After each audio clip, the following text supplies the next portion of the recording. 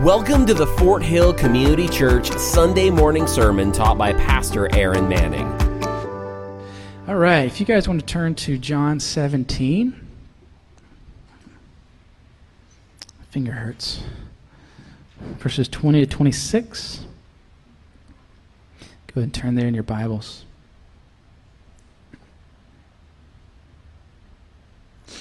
Today we are going to be ending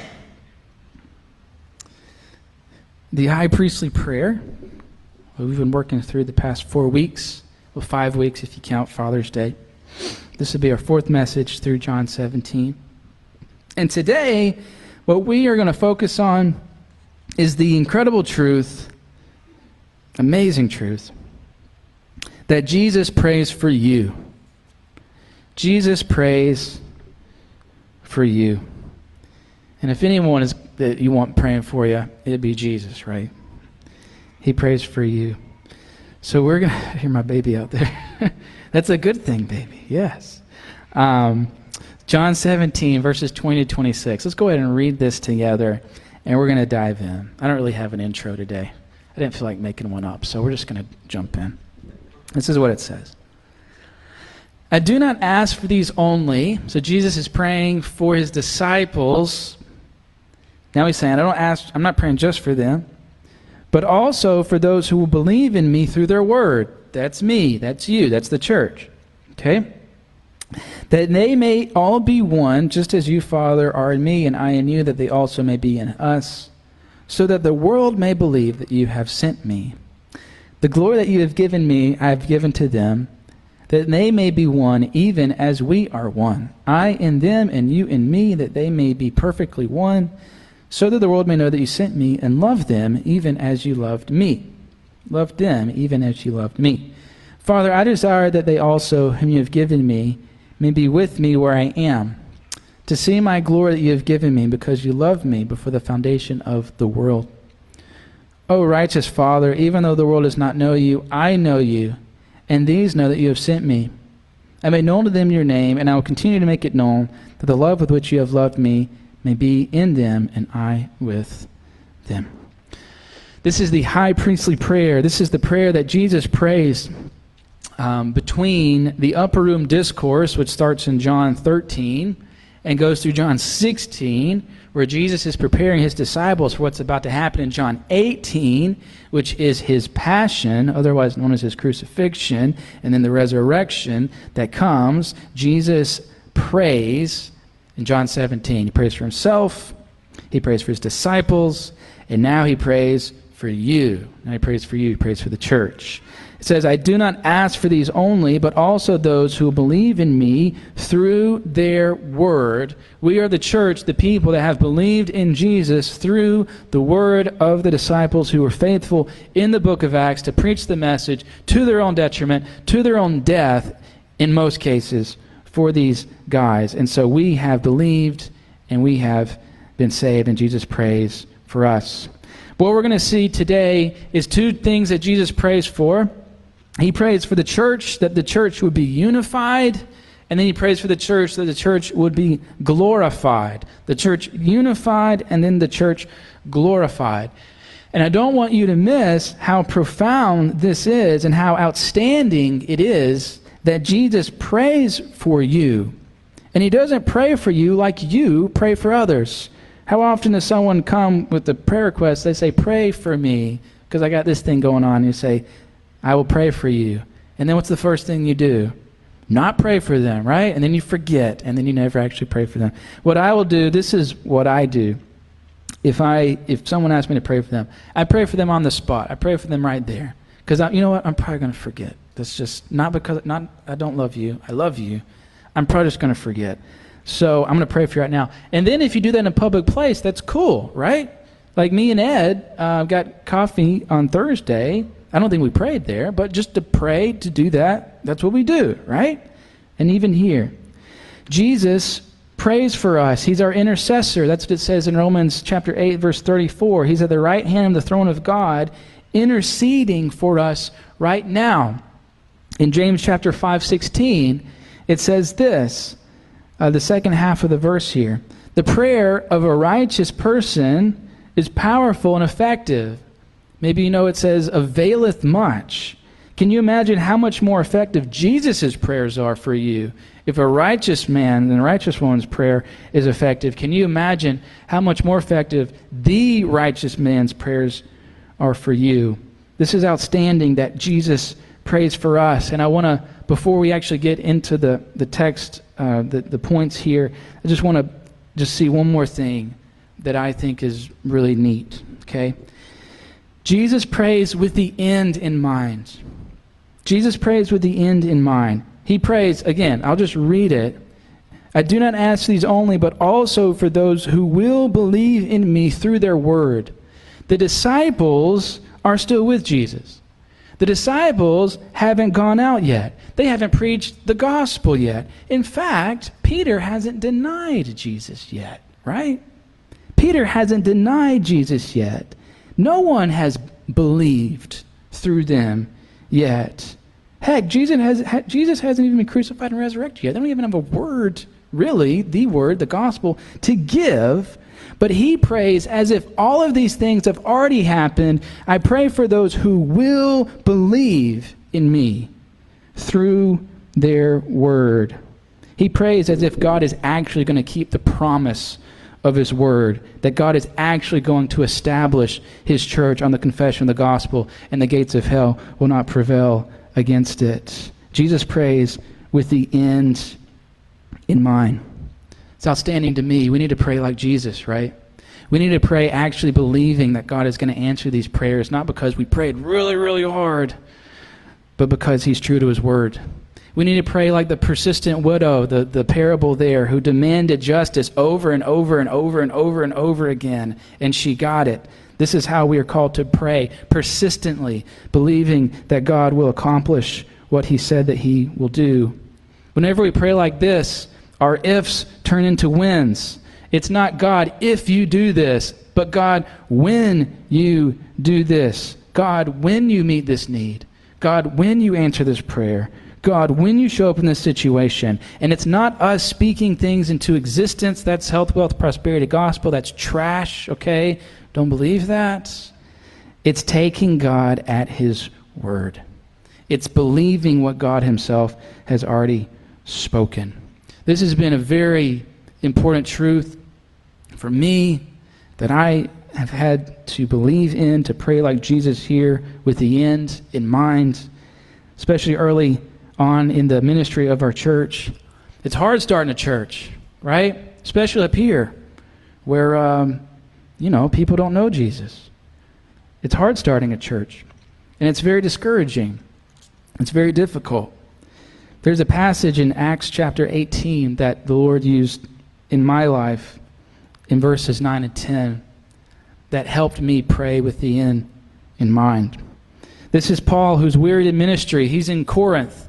If you read 1 Corinthians, I believe it's in 1 Corinthians, maybe 2 Corinthians, he says that he was wearied to the point of death.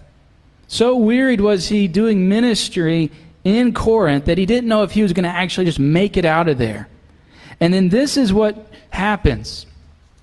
In verse 9, it says, "And the Lord said to Paul one night in a vision," while Paul is ministering in Corinth, "Do not be afraid, but go on speaking, and do not be silent." That is a good word. Do not be afraid, but go on speaking. Do not be silent, for I am with you. Emmanuel, God with us, that's his name, right? I am with you, and no one will attack you to harm you, for I have many in this city who are my people.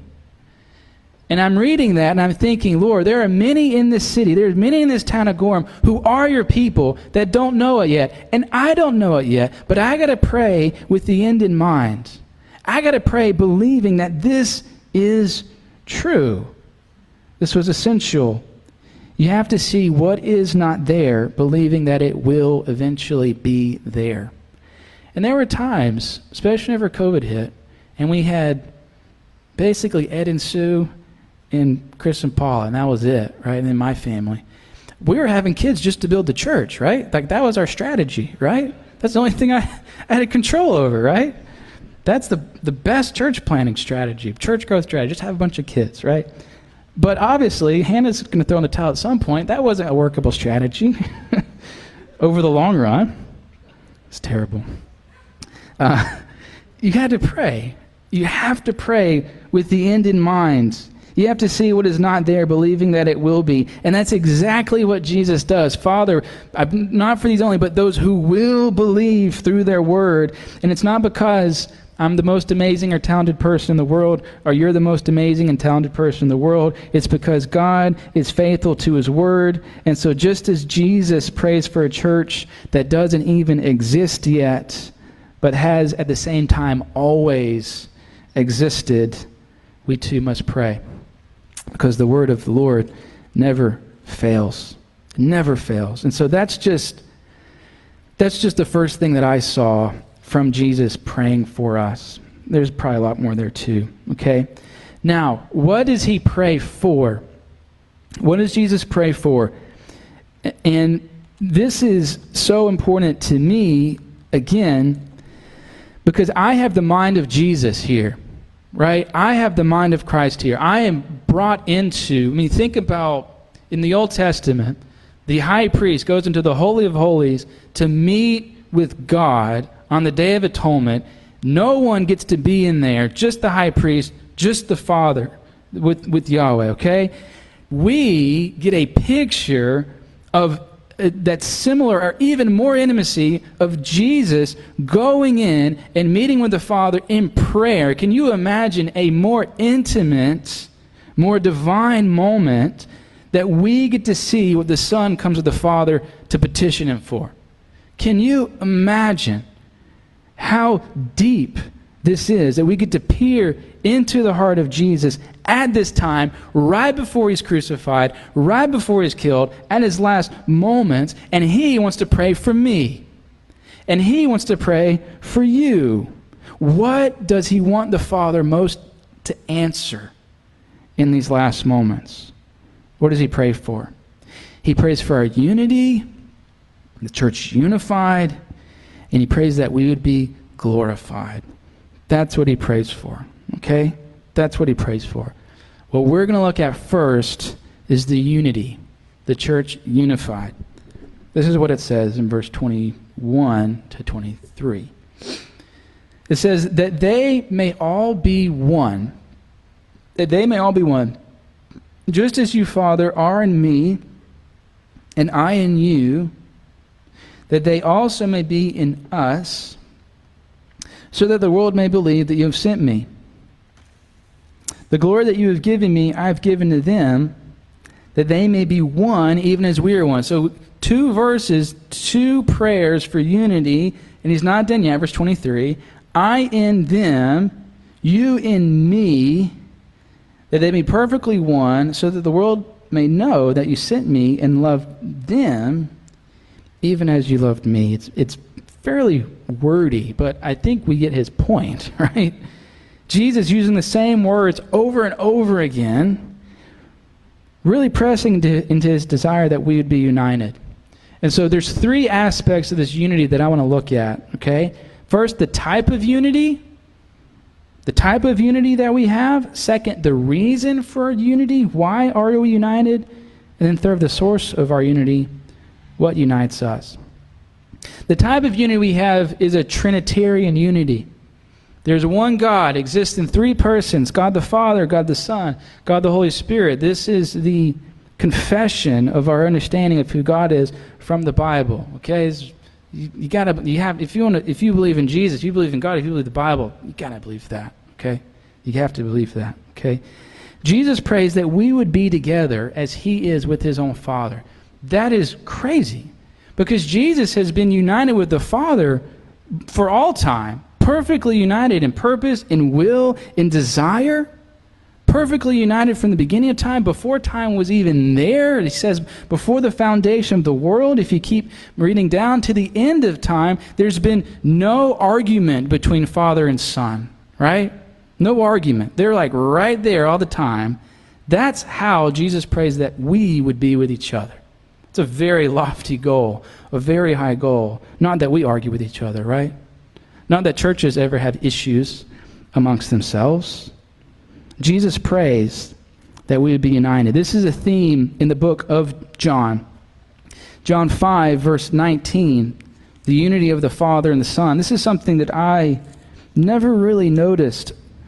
I've read John, but preaching through John, I missed the utter unity and connection in mind between the Father and the Son that John points out to us, that the Son came to accomplish the will of the Father.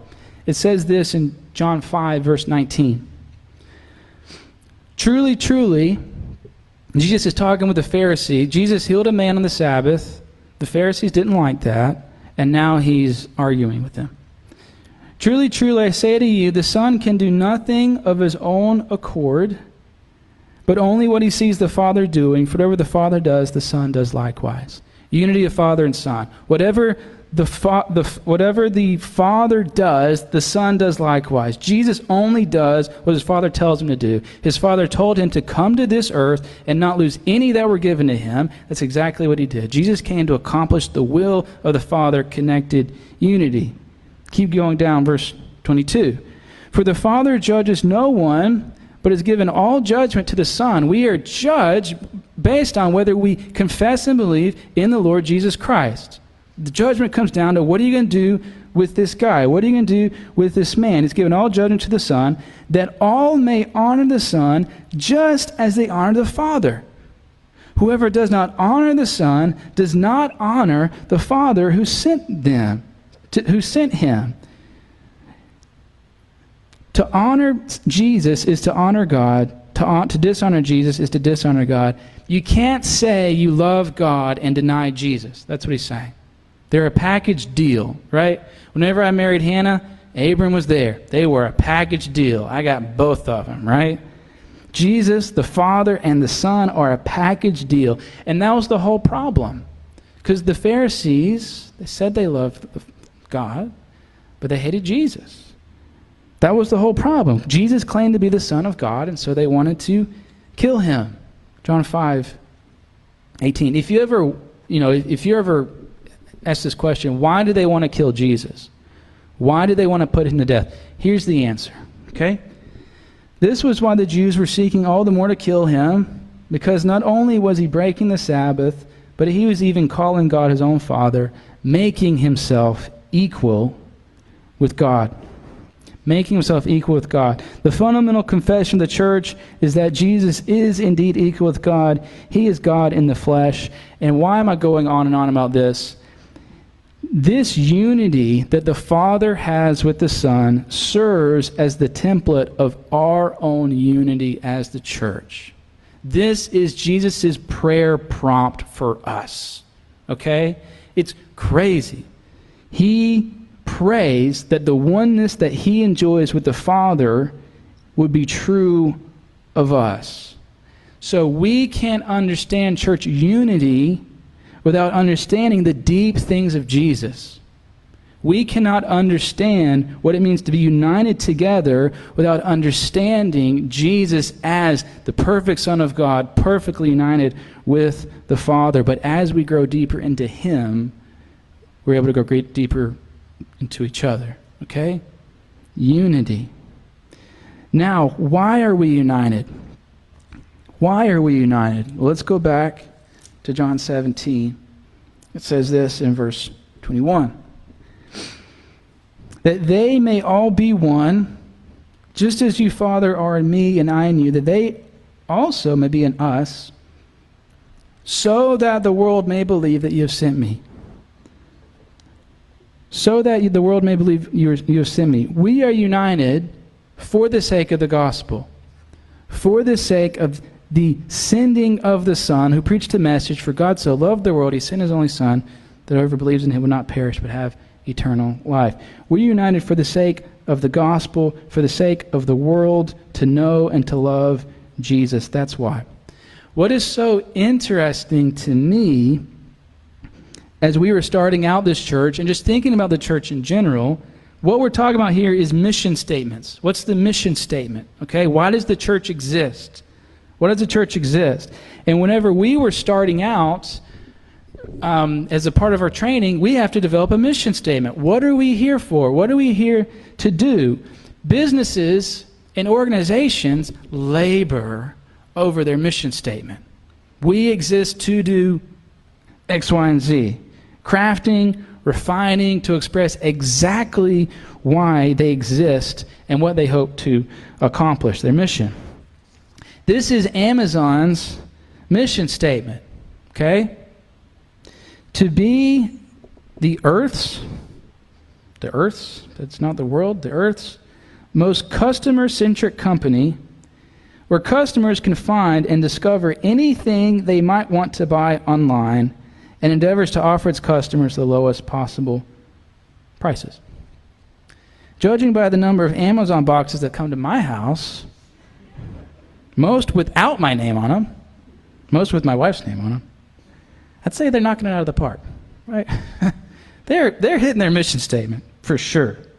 You know, Jeff Bezos, I don't know if he's the richest man in the world, but he's top 2 or 3. They're knocking it out. They are successful, okay? Great mission statement. What about the church? What is our mission statement? Do we have to craft a mission statement? Whenever I, was going through the training and sitting down and thinking, the mission statement, is that something that I'm just coming up with myself, right? No. What's so unique about the church, organization of the church, is that we don't create our mission statement like other organizations or businesses do. Why? Because God did. God creates the mission statement. And that mission is to preach the gospel to the ends of the earth, baptizing and discipling all those who will believe. And so our mission statement to help others know, love, and follow Jesus is just rehashing Matthew 28, 18-20, the Great Commission of preaching the gospel. That's all it is. We don't create the mission. We're given the mission. We're united for the sake of the mission. And the mission is the gospel so that the world will believe. And so what that means, and I have to go back to this all the time, everything we do as a church has to be filtered through that mission. How does this help accomplish the mission? How does this help accomplish? From outreaches to small groups to kids ministries to finances to everything, how does this accomplish the mission? It's something I ask myself a lot, right? Why do we do what we do? Because we've always done it that way? Is it accomplishing what Jesus has put us here? Are we actually accomplishing the mission? We thought about that, like with our Easter outreach. Spent a lot of money on that. I don't know if you guys know that. That was not a cheap thing to do. Connected with a lot of people. A lot of families came in here. We didn't see anyone on Easter the next day. So the question, is this accomplishing the mission? Now, maybe it is, maybe it's not. I don't really know yet. It's something I need to think about, something that pray about, something we'll bring to the church and think about for next year. But what it does is establish the principle, anything's on the table to either bring on or take off if it's not accomplishing the mission. We think about small groups. We gather together as small groups, and that's great. We're discipling, that's accomplishing the mission. But are we accomplishing the mission of outreach, of connecting, of the lost hearing the gospel? Maybe they believe, maybe they won't believe. That's not up to us. It's up to us to speak it. Are we accomplishing the mission? Are we accomplishing the mission? Because that's why Jesus brought us together. That's what he prays for. So, the type of unity, Trinitarian unity. The mission of our unity, why we're united, the gospel. And then finally, the source of our unity. The source of our unity, what unites us, is the glory of God. We see this in verse 22. This is what Jesus says. And we're going to go fairly deep here.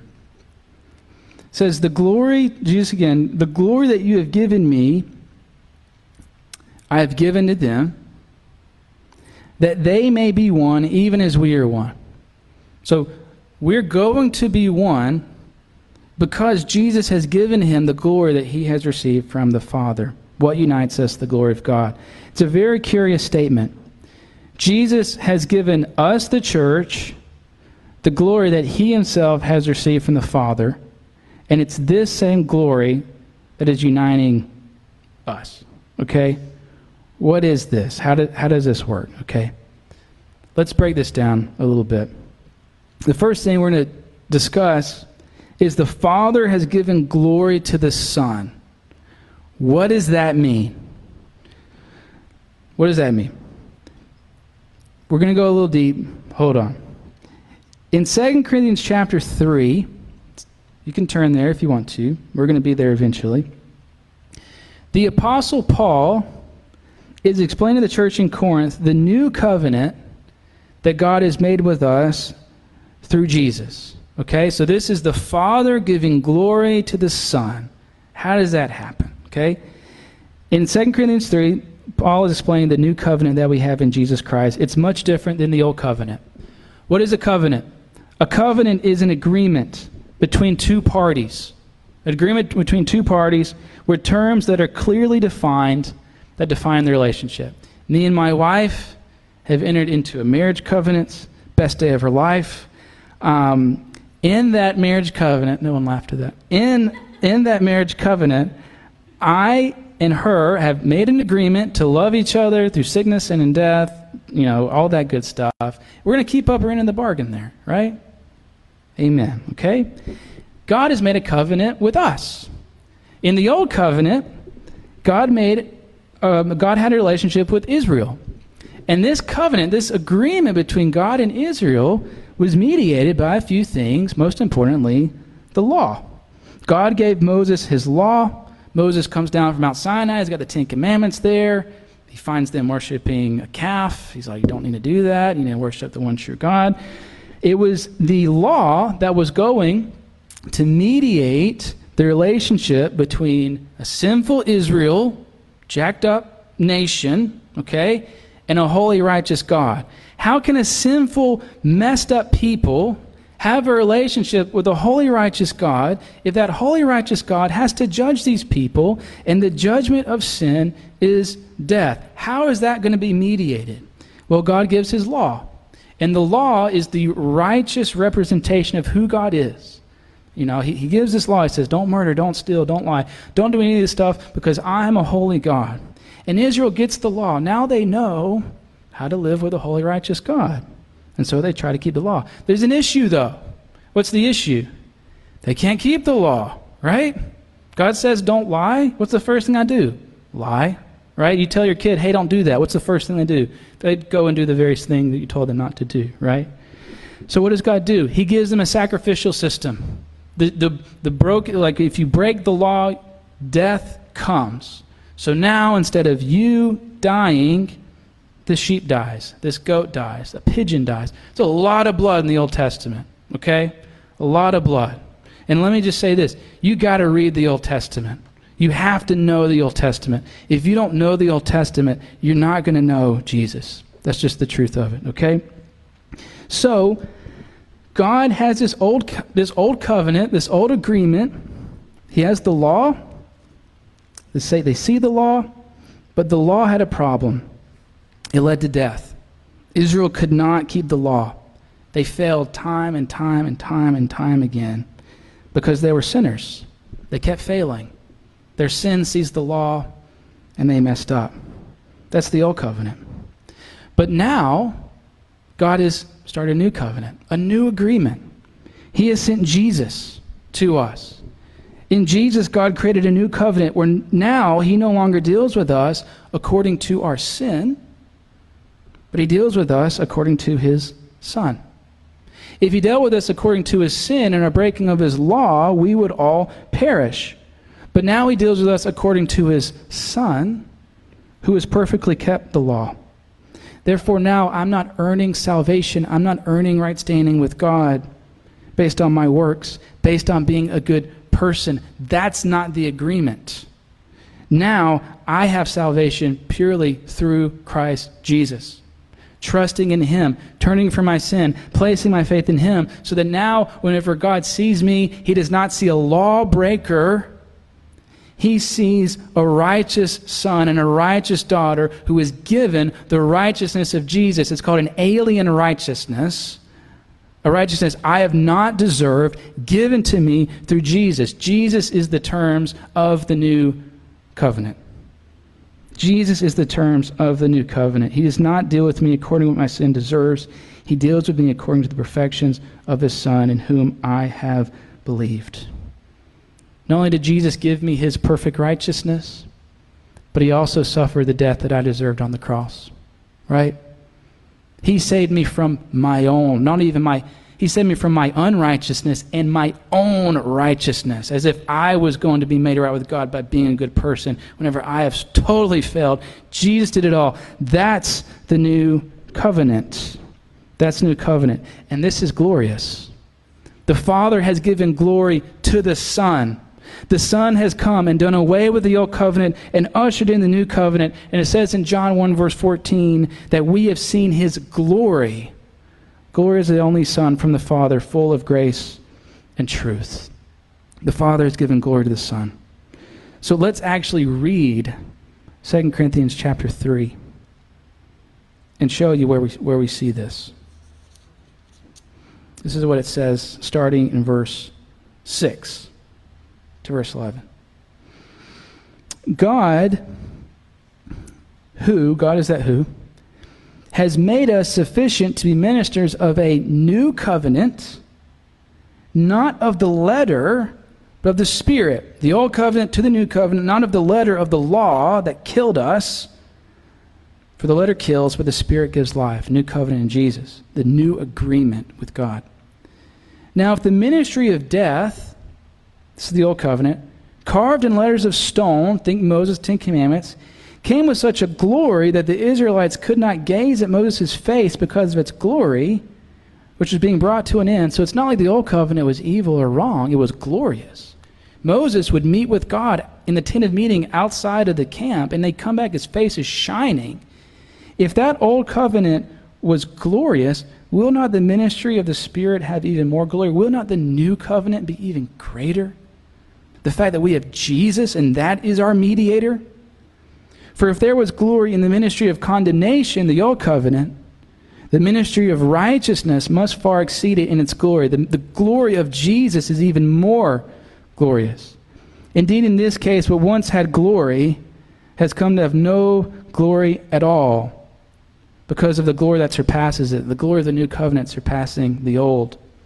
For if what was being brought to an end came with glory, much more will what is permanent have glory. And again we say, the Father has given glory to the Son, because in the Father giving glory to the Son, now God can make the unrighteous righteous. In the Father giving glory to the Son, now God can take rebels to his name and orphans to his name and turn them into sons and daughters. He can take Gentiles in the flesh. He can take people so far away from God who have no idea who he is, no idea what he wants from us, who are estranged in every way possible. He can come and make us his own through his Son. I was recently, with all the Roe v. Wade stuff, I got into an argument with someone on Facebook, which is the best place for arguments, right? And I wasn't planning on saying this, but we're going for it. And the guy said, I said, praise God that the wrongs of the last 49 years have been righted. And he commented, hopefully the Supreme Court can right the greatest wrong that's ever existed, and that's the wrong of religion. Okay? And I said, well, the Supreme Court can't right those wrongs, but Jesus can. Jesus can right the wrongs of religion, right? And my point was this, that in religion, whenever you're trying to earn salvation, whenever you're trying to make yourself right with God, this old way of relating to God, it's all on you. And it's not about God, it's about you being the person.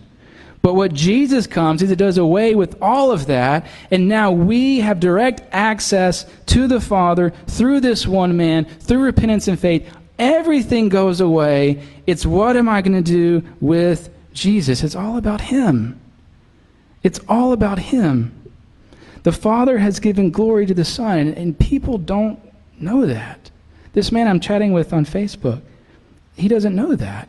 And I wonder how he even took my comment. I wasn't trying to be rude. I wasn't trying to be snarky. I was trying to open up his eyes to the greater glory of Jesus, something that he probably has no idea about.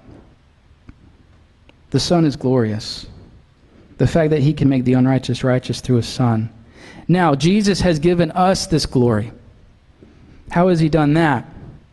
Well, if you keep going on to verse 18, it says this. And we all, with unveiled faces, beholding this glory, the glory of the Lord, are being transformed in the same image from one degree of glory to another. For this comes from the Lord who is the Spirit. We receive the glory of Jesus because we receive Jesus, and now we participate in that because he is making us into the image. This is what unites us. We have received this glory because we have believed in it, being transformed by it. The glory of God that he could take us, even us, and make us into his own son and daughters. To take ruined sinners and reclaim them so that they would say, hallelujah, what a Savior. This is us receiving that glory.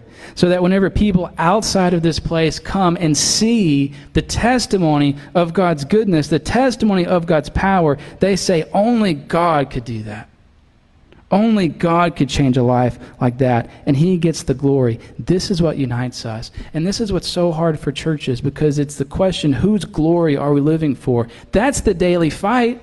That's the daily fight every single day, not even in the church, but in you. Who gets the glory? Whose name gets to be the biggest name? I think about it like this. Who's the biggest guy in the room?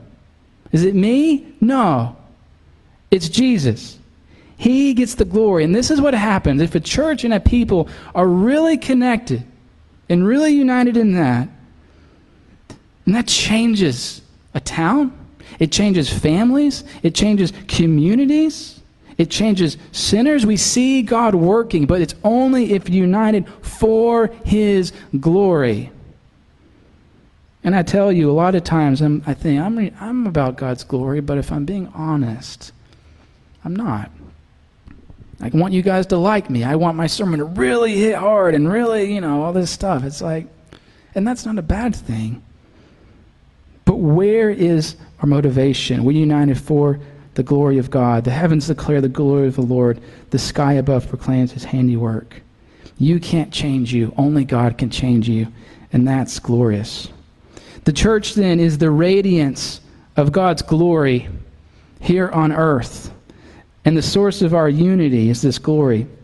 But as radiant as this glory is, as beautiful as it is, it's just a small taste of the greater glory to come. And this brings us to our second and final point. Jesus prays that the church would be unified, and then finally, the church would be glorified. The church would be glorified. And we'll close with this point. That's what it says in John 17, verse 24.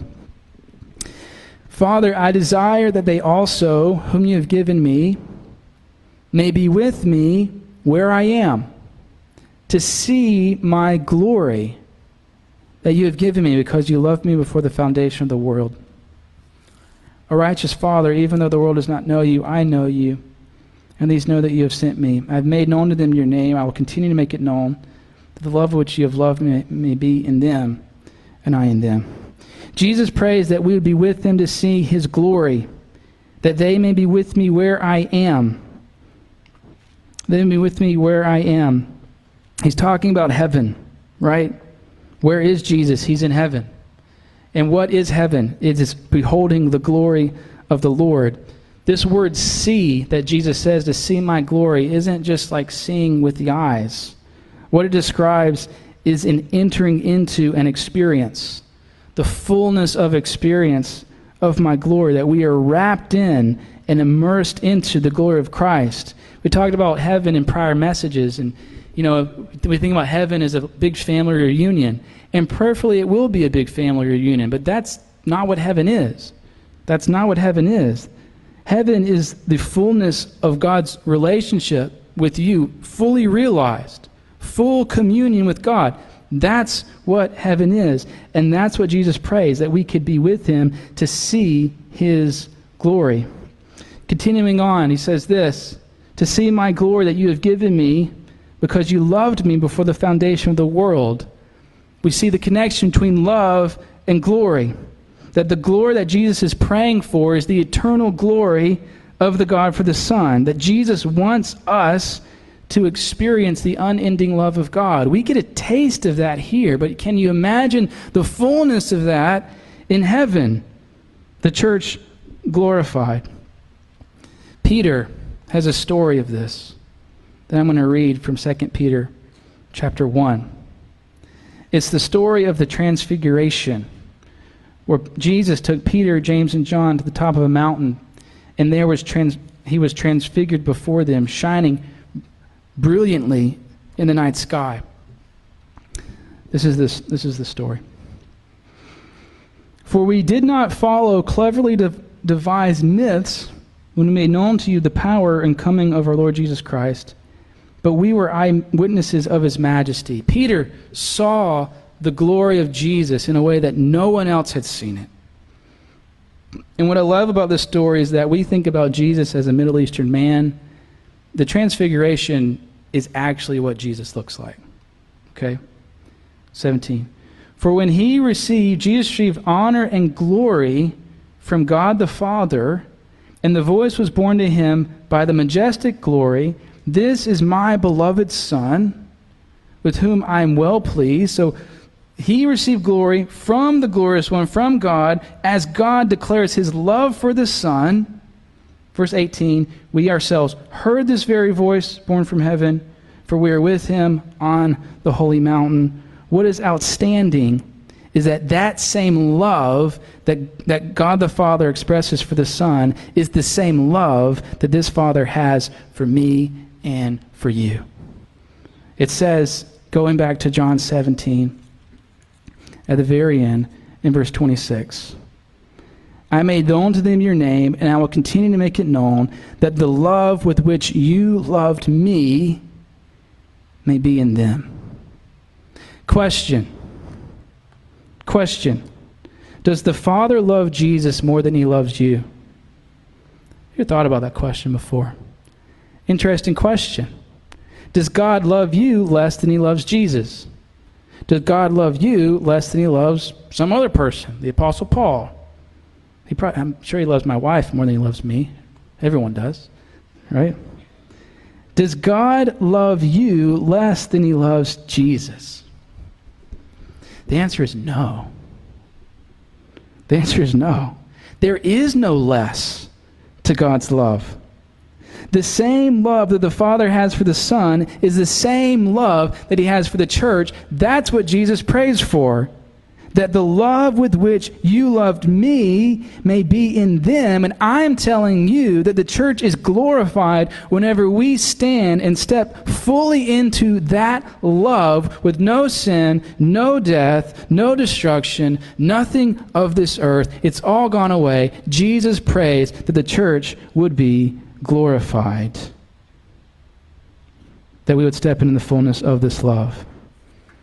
He loves you with the same love that he has for his own Son. Why do you think he sent him to die? It is an outstanding prayer that we have from Jesus here. It's a very deep prayer.